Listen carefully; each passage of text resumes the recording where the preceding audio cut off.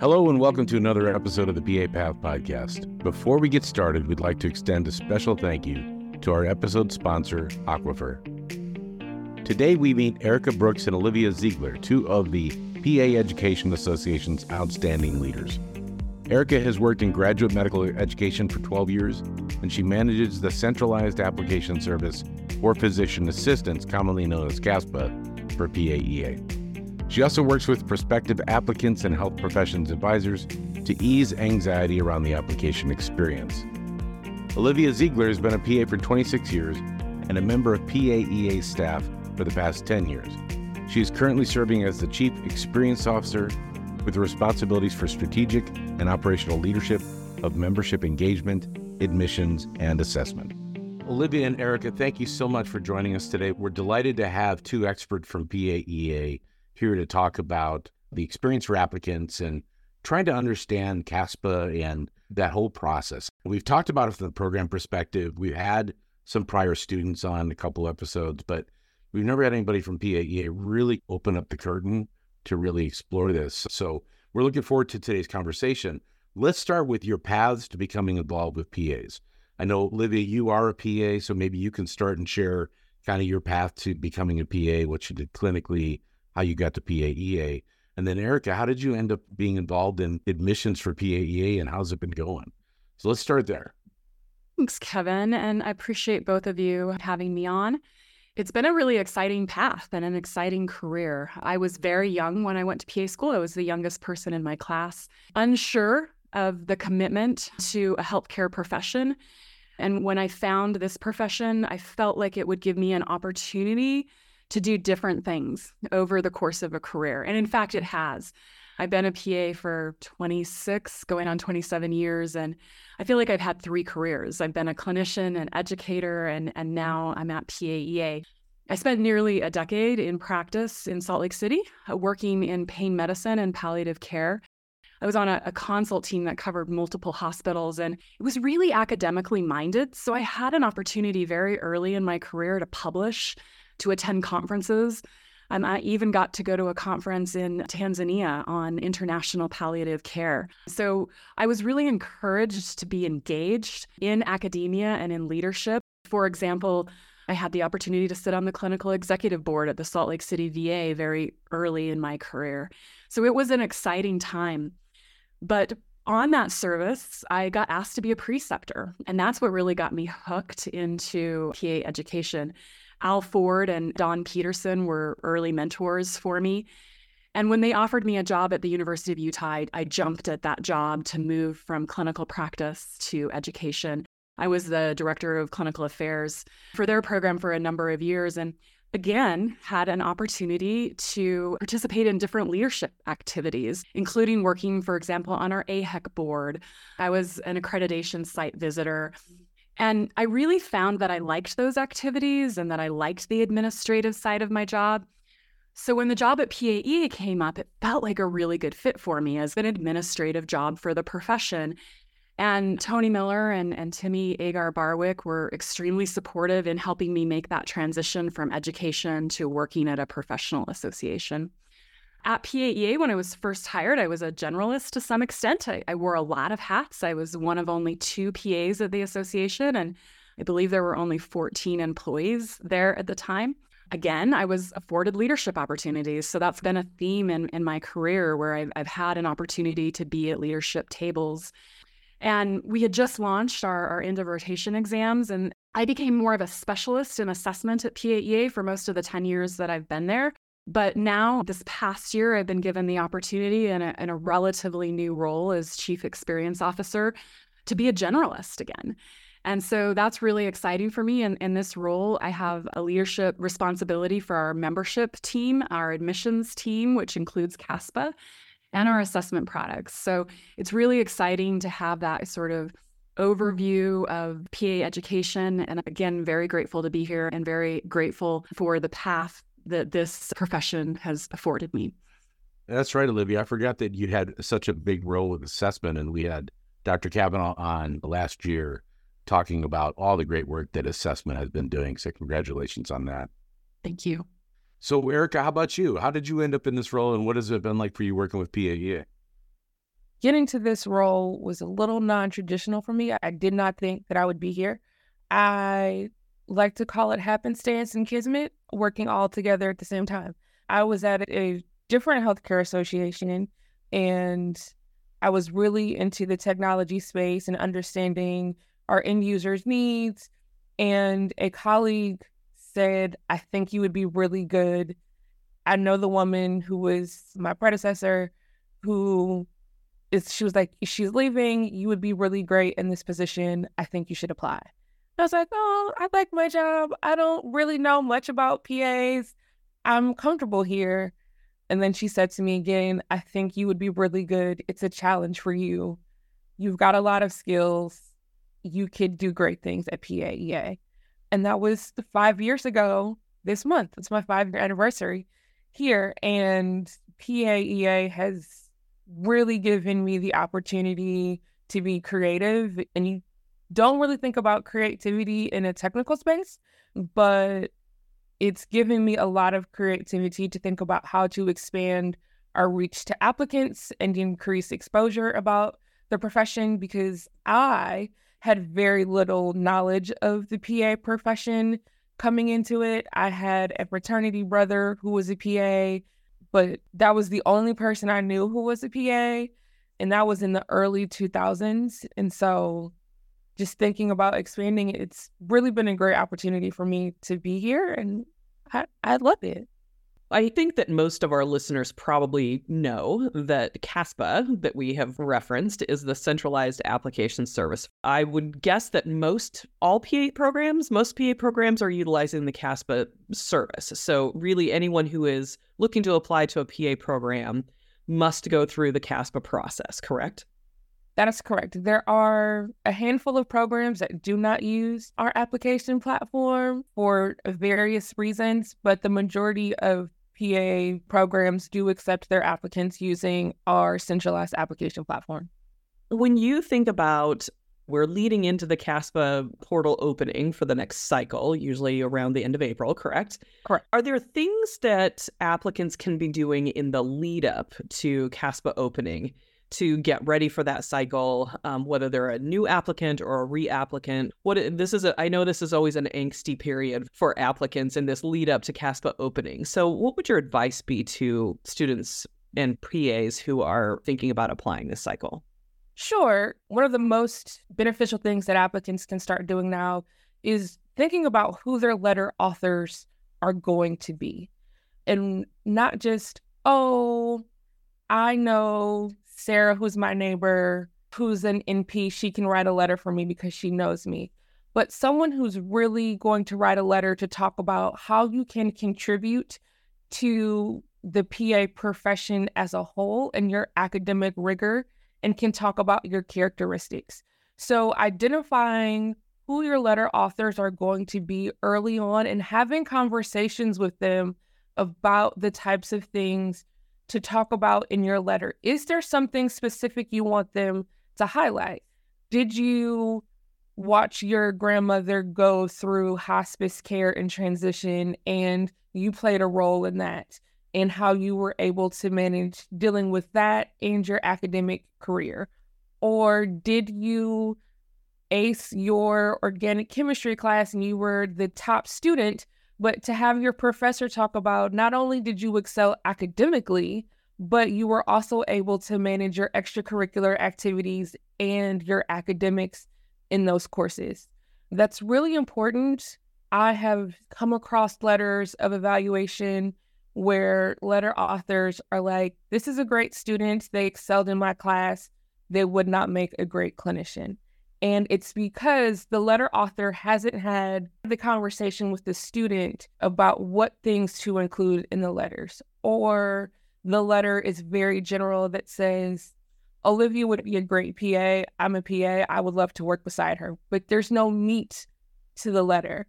The letters of evaluation really give the PA programs that you're applying to a glimpse into who you are. So that's one of the most important takeaways that I like to tell our pre-PAs to use this time to focus on, as well as start thinking about your personal statement. Your personal statement is your first interview question. It is your first chance to make a first impression outside of the spelling and the grammatical errors, but your personal statement should be personal to you and talk about your personal mission and your values and how they apply to the PA profession and how your experiences have helped shape you to want to be a healthcare provider within those 3,500 characters that we give applicants. This is a really great time to start thinking about that before the application opens and all of the nervous energy comes with, oh, I have to do everything right now. I have to get it in. I have to get it in. Right now, there's about 4 months for you to start working on your essay and to go through that review process and to really flesh out some of those ideas. So those are the top 2 takeaways that I like to tell applicants to start working on right now. So for letters of reference, sometimes I find that my pre-applicant, my pre-PAs who are connected to medicine, their mom's a nurse, their dad's a doctor, they have a unique advantage to get into the network of the family of healthcare to try to grab letters of reference that really seem to matter a lot to PA educators. If a PA speaks up for you, I think sometimes we have a bit of a bias in that because they're part of us, right? But students who maybe don't have that advantage, that maybe come from a family that is involved in another part of the world in the economy and healthcare is not part of that, might struggle to get those letters that highlight those kind of healthcare traits that we're looking for: compassion, integrity, care for people that are in need of care. How do you advise students that come from maybe economically disadvantaged backgrounds or a different family set to try to navigate the world to get letters that can be meaningful for them? Evan, thank you. That's a great question. This is where we encourage students to work with their health professions advisors, because their health professions advisors have a very great insight into who these students are. And the advisors typically have a great pulse on what health professions are looking for in their admissions process. Even though they are not a health professional themselves, they can speak to the things that healthcare associations are looking for. There's also a resource by the AAMC, which is a letter author's guide that talks about what things should be included in a letter of evaluation. And so when I am at pre-PA events speaking with students who are getting ready to apply and may not have a large breadth of shadowing or healthcare experience hours, and I need someone to write a letter for me, but I'm unsure, I always direct them back to that resource from the AAMC, because even though they're not a healthcare professional, it still highlights the things that are meaning to healthcare professions to include in the letter. So that's one resource that I give to students. Flipping the script, in conversations with admissions officers and they're talking about their letter requirements, I always frame the question back to, does the author of the letter matter or does the content of the letter matter? Just because I don't have a letter written by a physician, an NP, a PA, but if I have a letter who is written from someone who I've volunteered with at a homeless shelter, they can speak to my level of compassion, my level of empathy, my professionalism that I have. And those are all characteristics that, regardless if it's coming from a healthcare professional or not, are still applicable to the PA profession. That was the example I was going to give, and I love where she went with that. I was actually thinking of somebody who's volunteered potentially at a food pantry.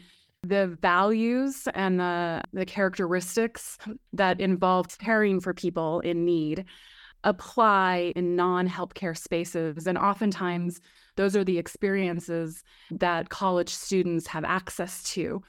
And so talking to your supervisor in that volunteer capacity gives you an opportunity to ask them to write a letter explaining those characteristics and explaining your commitment and explaining the responsibilities that you've taken on in that activity and get to that same space potentially.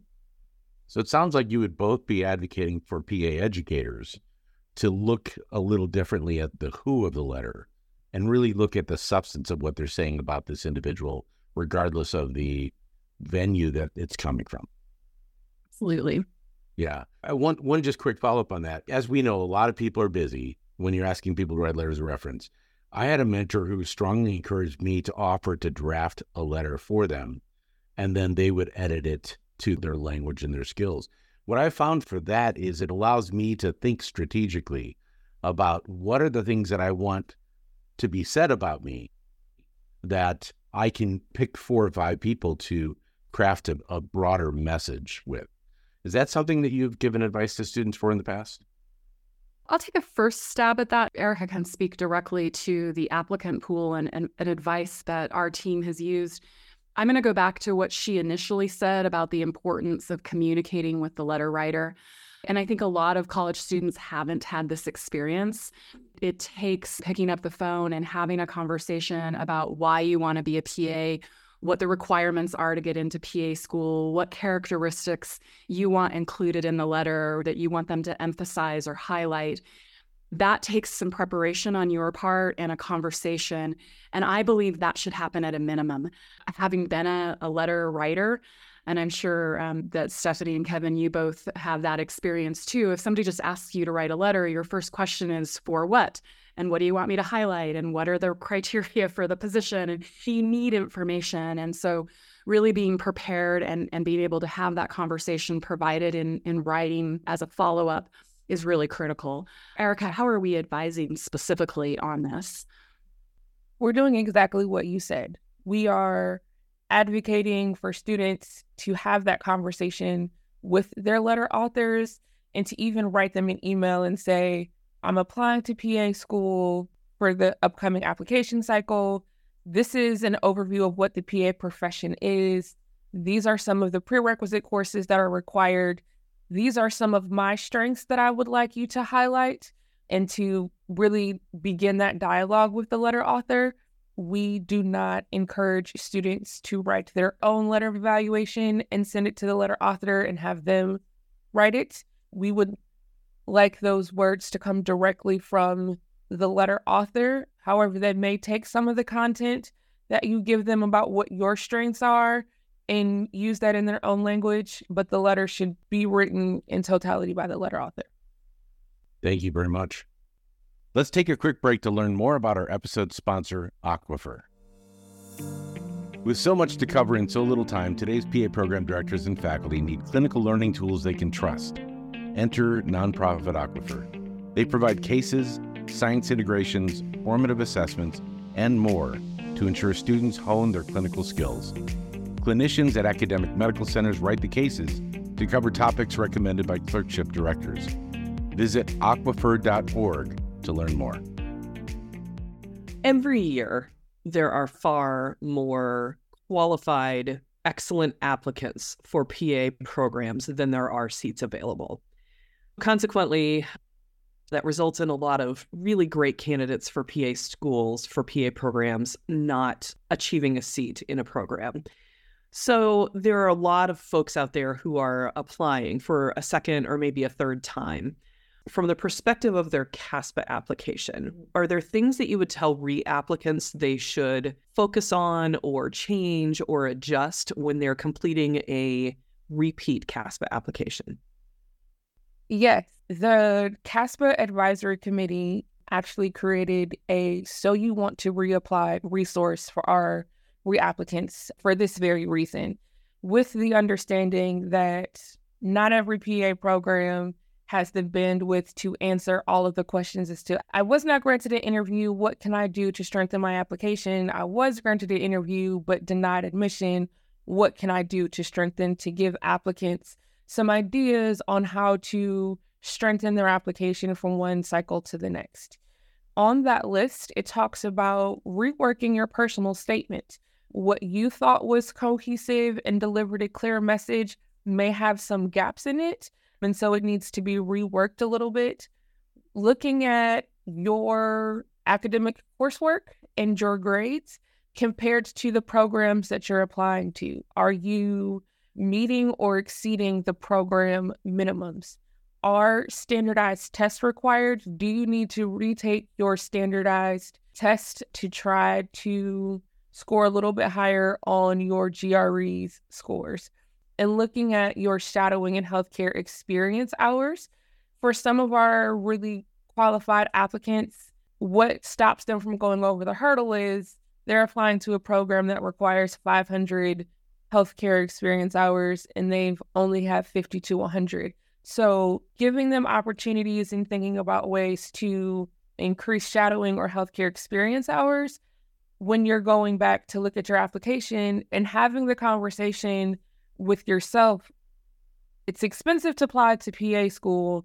Is it worth me to apply the next cycle, or do I need to take time off, do some self-reflection, determine is the PA career for me, and how can I maximize this effort by becoming a CNA, a phlebotomist, doing some additional work so that I can really have a strong application the next time I come around.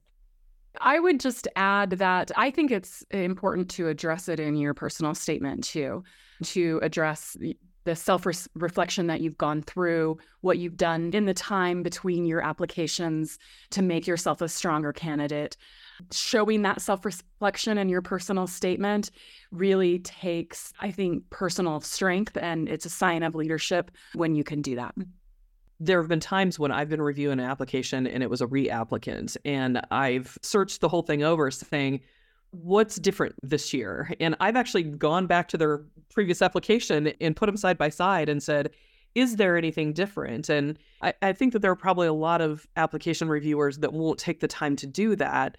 And if it seems to them that nothing has changed and you haven't taken the time, whether it's in your narrative or how you've completed your CASPA application, to really draw out and highlight what you've done to improve your application and to address that and to address what it meant to not get in the first time. And because I think that perseverance really speaks highly that you have come back and you've said, no, this is what I want to do. And here's how I've just continued to make myself more competitive. Yeah. And if I had $1 for every time a reapplicant told me, oh my gosh, I'm so glad I didn't get in last year because X, Y, or Z happened, and that would have been so hard to be successful. It seems to me the universe really does help them get in at the right time in their lives for the most part. But it's hard, right? It's hard to trust the universe to take care of you that way. And you're emotionally invested, so you want to get in when you want to get in. You don't want to delay your opportunity to do what you're desiring to do. So let's talk a little bit about the cost, because I think, again, this is not a cheap endeavor. It is a worthy investment in terms of the return on your investment long term. You as a PA are going to make over $1 million in your career easily, probably over 10 to 15 years as compared to many other professions. So it is a great profession to make a difference in the world, but also you can make a good living, but it's not cheap to get in. So you're talking about some schools require standardized testing.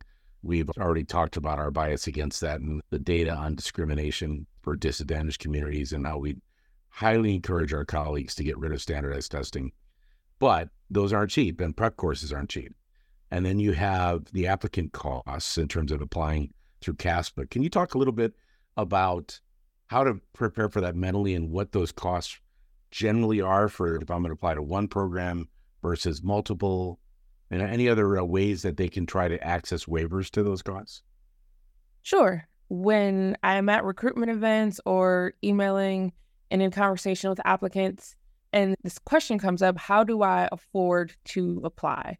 Unless they are getting ready to apply in April, I will tell them, if you can spare $5, $2, 50 cents, put it in a jar, and that's your application money.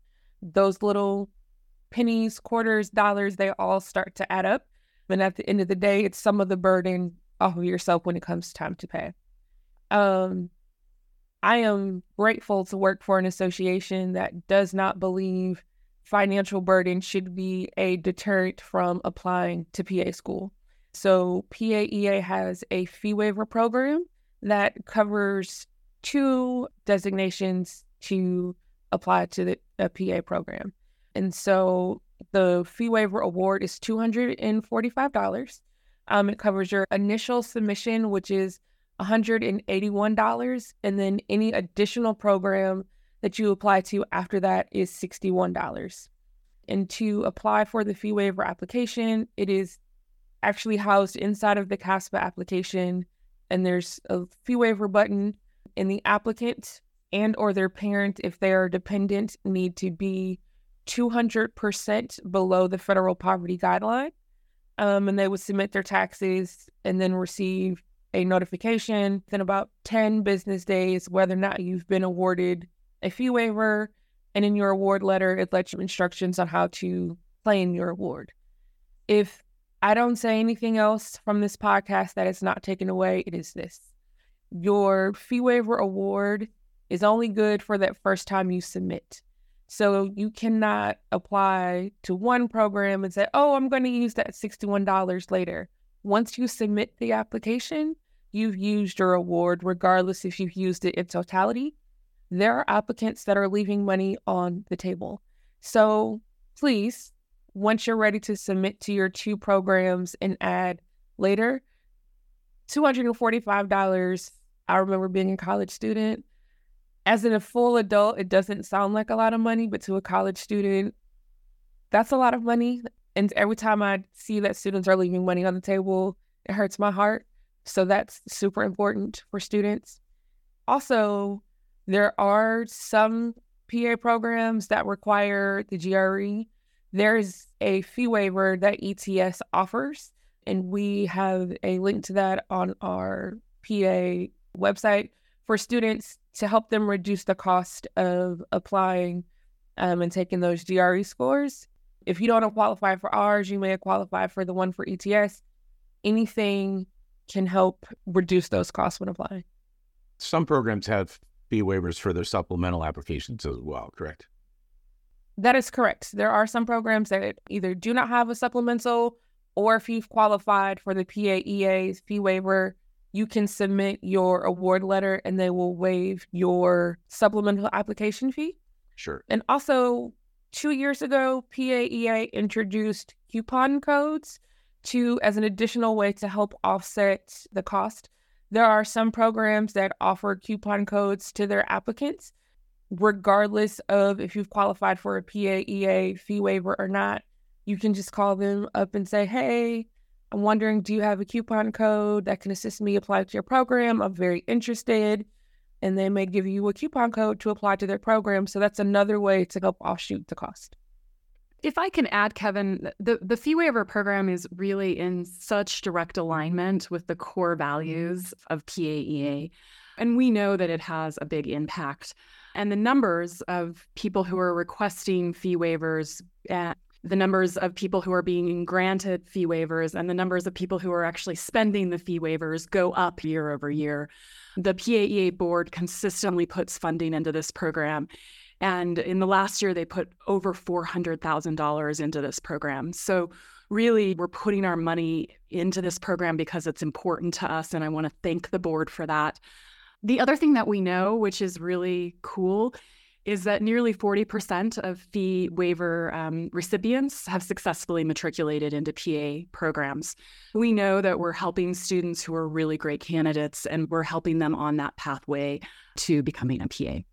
That's great. Now, you mentioned at one point we talked about this opportunity for students who don't have the pre-health advisors at their university to access something that you offer. Can we talk a little bit more about that? Sure. One of our external organizations that we have a relationship with is the National Association of Advisors for the Health Professions, or NHP. They have a resource called Find an Advisor for students who are non-traditional or there is no health professions advisor on their campus, where you can fill out a form and be connected with an advisor, a health professions advisor from anywhere in the nation. And they are volunteering their time to help advise a student matriculate or navigate the pathway in the PA profession or any of the other health professions. That's fantastic. It's a really great organization. We partner with them and do case studies about admissions studies so that advisors are really well positioned to give their students the guidance on how to navigate the PA profession, because all of the health professions have their own special tweaks and stars about them, where you can't say if you're on a BSN track, this is going to work for PA, and if PA is going to work for pharmacy, it's got its own little tweaks. So we really work with them to ensure that the advisors have the necessary information and relevant information to help guide their students on their path, wherever that may lead them.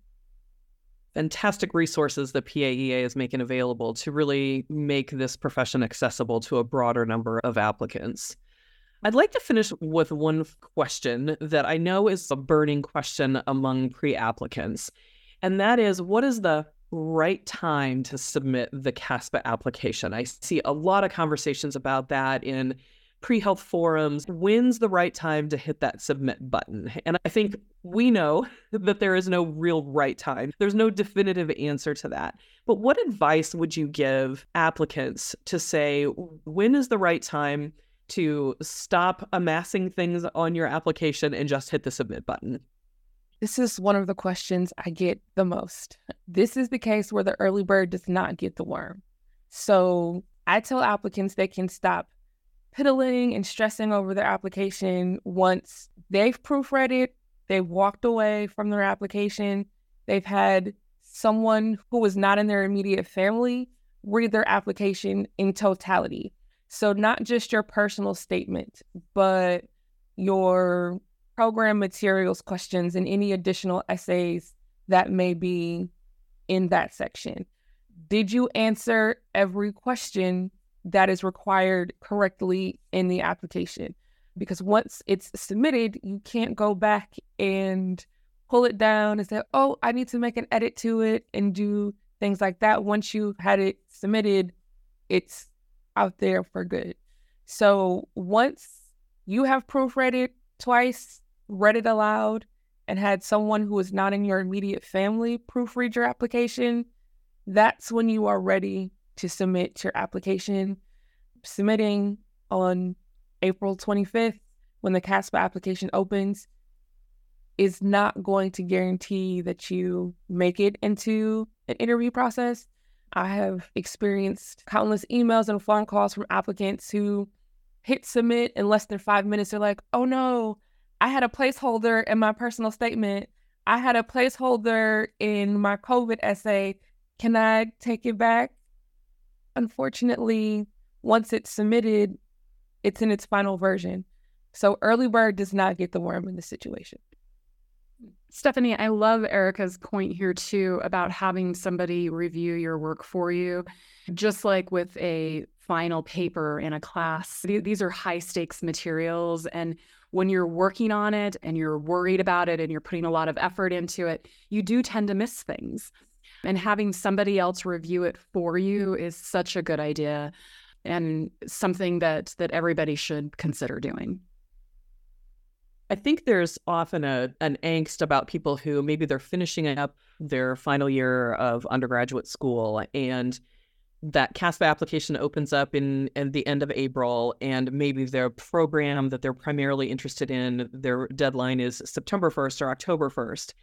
And they know that they're going to spend the summer working in a healthcare setting. And so they say, do I wait until June or July or August and get some more healthcare patient care hours on my application before I hit submit? Or do I just go ahead and submit it and have it reflected in my application that I will be spending the summer doing that, so that the reviewing committee understands that they will continue to amass healthcare hours?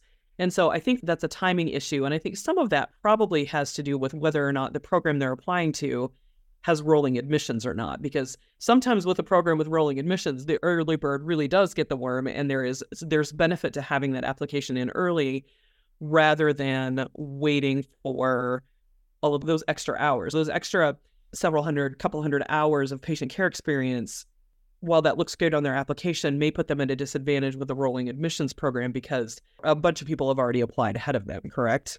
Yes. And this is the beauty of the PA profession. There's a delicate dance that you have to do when finding that timing.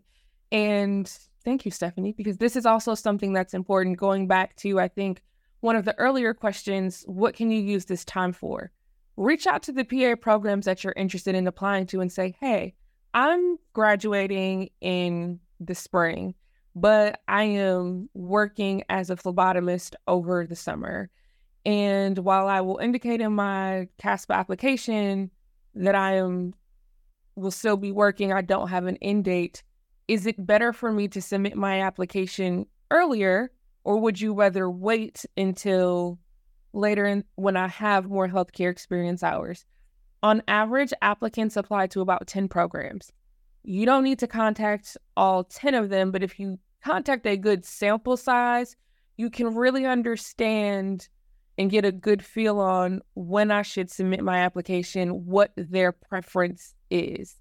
And the beauty with having a centralized application service is that even though when you submit your application, in those first 3 sections, you are going to submit the same thing to every PA program. The majority of our programs ask for additional information in the supporting documents section.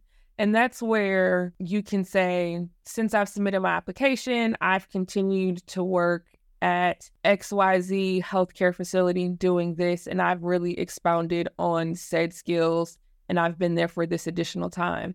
So you can continue to give that information to the PA programs that you're applying to later in the cycle.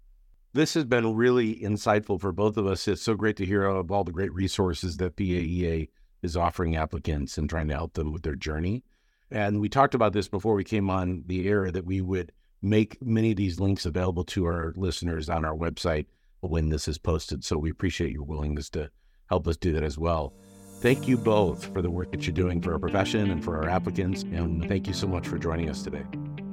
Thank you, Kevin and Stephanie, for the work that you're doing for the profession. And it was a pleasure to be here with Erica. Yes, I echo Olivia's words. Thank you for the invitation. It was a pleasure. We want to thank our guests, Erica Brooks and Olivia Ziegler, for their time and insights on admissions and CASPA. Erica and Olivia provided important information for our listeners on the various resources that PAEA provides related to advisement, applications, and other financial waivers that are available from PAEA. We would also like to extend a special thanks to our episode sponsor, Aquifer. Tune in next time as we continue the conversations with our PA colleagues and leaders around the world.